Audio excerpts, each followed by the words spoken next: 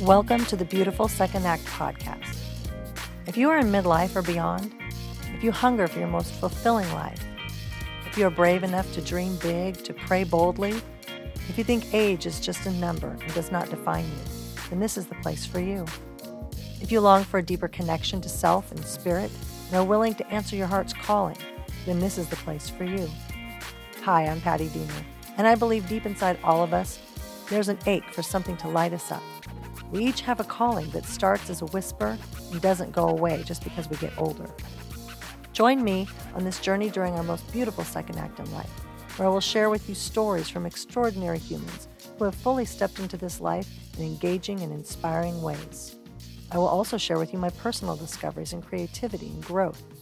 Listen, and I promise to bring you nuggets of joy, grace, awaken your spirit, and at times bring laughter to your world. I invite you to a place where we speak our highest truth, can be our most authentic selves, and are unapologetically real. Let's get started. Hey, everybody, and welcome back to Beautiful Second Act. I'm Patti Diener, your host. And before today's episode gets started, I wanted to ask you guys a question. So, do any of you out there have a business of your own? And if you do you have time to write for your company? Well, I can help you with that. So writing isn't just a business to me, it is my life. I write novels, I write 2 blogs, I've been a ghostwriter on other people's blogs. I love the written word, and I also love community and helping others achieve their goals. So I ran a lot of businesses in my day, and I understand that the only way to create something successful, you guys, is if you love what you do. And with me on your team, we can attract the right customers that will tell all their friends about your wonderful business. And in turn, we can get you to build a greater following. So if you're interested, I can do newsletters for you, email blasts, brochures, business cards if you need to update the brochures with the business cards, web copy, flyers, blog posts. That's my specialty, blog posts. So if you're interested, I'm going to leave a link to my portfolio and writer's work in the show notes. So take a look at that. And also, if you would like and you just want to talk to me directly, go ahead and email me. I'm going to leave my email address below in the show notes. And in the subject line, just make sure you write work with me. That way I will know to pay attention to my inbox because I get so much email that'll kind of stand out. All right. So for today's topic, I wanted to talk to you guys about your workspace. Now, that doesn't necessarily mean at work. I'm talking about in your home. So whatever it is that you're trying to do to be creative, if you're a writer like me, or if you just like to have in your own home office a way to feel productive, there's one thing that I can highly recommend that I know makes a difference. And when it's not done, it really hampers my productivity. And that is cleaning out the clutter. Being organized, you guys. Organizing yourself really, really will help your productivity. And it will help your productivity because your mind, it sets a tone. Now, I'm not a feng shui expert, but I do know that when I walk into my home after a long day's work, if everything is chaotic because there's piles of this, you got the mail stacked up on the counter, the dog toys are everywhere. Maybe, the dishes were left in the sink from the morning or the night before even. The things that just kind of pile up around the house, that can just set a tone for you being a little anxious. But when you're going into your home office, or if you're sitting down, even if you work at your kitchen table, you need to set the tone. And the best way is to stay organized. Have a specific place for your files. Have a place where you put your mail so it doesn't pile up all over the place. It's so important. To me, I didn't think it was that big of a deal, but like right now when I'm talking to you today, I'm feeling a little bit anxious because I have filing to do. Now, when I mean filing, I have a lot of filing to do. I have probably a month's worth of stuff that's stacked up and it's going to make me anxious. And so before I sat down to talk to you guys today, I thought, you know what, that's a really great topic because I feel my best when I can come into my office and everything is in its place. I light a candle. I will put on some music. The space is not just put away and organized, but clean. I enjoy starting off basically it's like a clean slate. It's like I feel like the canvas, like if you're an artist and you've just put a fresh canvas in front of you. If I sit down to write, if I'm writing my novels or if I'm writing a short story or if I'm writing for a company, I don't feel like my mind is going to be fully engaged in the project if I have this anxiousness of this clutter and it just doesn't feel right. So I know that there's tons of books out there about getting rid of things that no longer serve you. About if you haven't, like even in your clothes, if you have something you haven't worn in a year, you might as well get rid of it. Things like that. If it doesn't bring you any joy, then why do you have it? So cleaning out the clutter is something that can really help you to feel good. I just recently took a free exercise class from a friend and with a friend actually, and it was from her friend.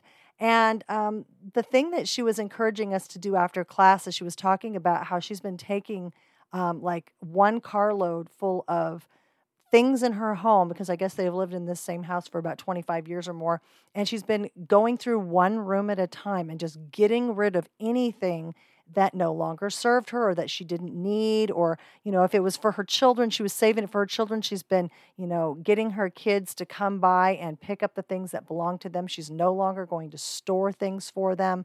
They're adult children, by the way. I mean, we're talking, no longer in college. They've got homes of their own. And I started thinking, that is such a great idea. And, there's people that need stuff out there. And if you have an abundance of stuff, there could be a couple of reasons for that. First of all, it's just accumulation over the years. If you've lived in any one place for a really long time, we tend to build up things. We tend to attract stuff, or we tend to collect things. But you don't necessarily have to have all those things anymore. And you need to really reevaluate why you have them. I was thinking about that when she was telling me about how great she felt after she got rid of some of this stuff. And I thought, there's people out there who are probably so excited to have, a $2 waffle iron that has only been used twice, or, a dress to go to a party in that maybe was only worn once. Or, you might have a collection of glasses that you thought you would use for entertaining, but you don't like to entertain that much anymore. Whatever the thing is that you don't use and you're trying to get rid of, somebody out there could probably use that. And I know that there's hospice thrift stores, church thrift stores. There's places that you can take some of these things, these items that you don't need anymore that somebody else can use. So that's a good way of cleaning out your space. But like I was talking about some books, there are a lot of books out there that will help you to get started with this process. Because after all, sometimes people think, maybe I'm afraid to let go of some of these things. Maybe you're one of those people that feel that, I might need this someday. But if you've been holding on to this thing that you might need someday and it's been, 15 years and that someday never has shown up, then maybe you should get rid of that thing because you probably are most likely never going to use it. A yard sale is a great way to get rid of things if you want to make a little extra cash. Yard sales are probably a little bit easier to come by now that some of the restrictions have lifted with COVID, but it's just a lot of work. I've done many yard sales in my life. The thing that I found, though, is it's so much effort you put into getting everything outside, organizing everything into categories, making tickets for everything for, sales prices, if that's the way you want to go. Some people just put stuff out there and say, make me an offer. But as exciting as it can be, it's also a lot of a burden because at the end of the day, whatever you haven't sold, you still got to pull all that crap back in the house. What I would recommend is if you do end up doing a yard sale and at the end of the day, whatever you haven't sold, do not bring it back into your house. Instead, load it into the back of your truck or in the back of your car and take it immediately to some sort of a thrift store or a shelter or something where people can use what it is that you are no longer needing. And when you donate and you're giving something away, make sure it's of some sort of value too. I mean, nobody wants, a set of curtains that has a hole in them. If that's the case, either repurpose the material or maybe toss it. But, I never like to throw anything in the landfill if we don't have to. But the thing is, you guys, what I'm circling this all back to is how it makes you feel. When you declutter and when you are making your home more user friendly to you, more enjoyable to be in the space. When a space is less cluttered, you just feel good. Or if whatever is around you, like in my office, I have a lot of trinkets from my travels. I have lots of photographs on my walls from places I've taken pictures. But I try to make sure anything that is in and around in my office brings me joy. If it's something that is just, you're moving from one place to another and you don't really quite have a home for it and you just are not quite sure why you still have it, get rid of it. It's not going to make you feel good and it's not going to help you to be productive. So today when I get done with this podcast, what I'm going to do is I'm going to take my own advice. I'm going to do two things today. One is I'm going to pick up all my filing that needs to be filed. I'm going to categorize them into the different categories for the files they need to go in, and I'm going to actually put them into my filing cabinet and put them away.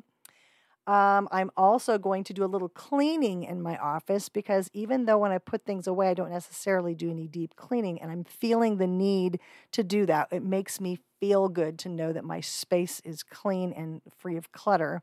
And then I'm going to sit down and I'm going to actually do some editing. I'm doing my second pass through for editing on my manuscript for my second novel. So I'm going to try and get that. Well, I'm not going to try. I'm going to do that today. But I know that I will feel better before I start the process of writing and editing if I do what I just said, to clear the space, to make it feel comfortable and productive. So if you guys could do me a favor, hop on over to Beautiful Second Act, the Facebook group, join and go ahead and leave some sort of a post about what you have found that helps you with decluttering your home, especially for people our age, in midlife and older. We've accumulated a lot of stuff over the years, you guys. So if you've got any tips or tricks or secrets to decluttering your house, making your spaces feel just more inviting and less stressful, I would really like to hear what you have to say. Another thing, too, is join us every Tuesday and Thursday here at Beautiful Second Act, where most Thursdays are interview podcasts. This particular Thursday, I'm going to have Dr. Ellen. She is she's basically a midlife mentor. You can find her on Instagram at the Midlife Whisperer. And if all goes well and our Zoom meeting hooks up and everything goes good, then she will be on our podcast for this Thursday, the 19th. So every Tuesday and Thursday, we have a new podcast. And another thing, too, is if you have not read my book, After the Fire, you can pick up a copy on Amazon, but I'll leave the link in the show notes. And also a good way to know why I wrote the book and all about the interviews that I did for the book, you can go to my website, pattidienerwrites.com. And you can get more information there. I'll leave that in the show notes, as well as my fun lifestyle blog called Romance, Travel, and Food. I will put all that information below, so check it out. Thanks so much, you guys, for joining me today. I hope that you find a way to make your space in your home inviting so you can be productive in whatever it is that you're working on, and also just have an enjoyable space when you come into your home. All right, have a wonderful Tuesday and a great week ahead, and I'll be talking to you. Cheers.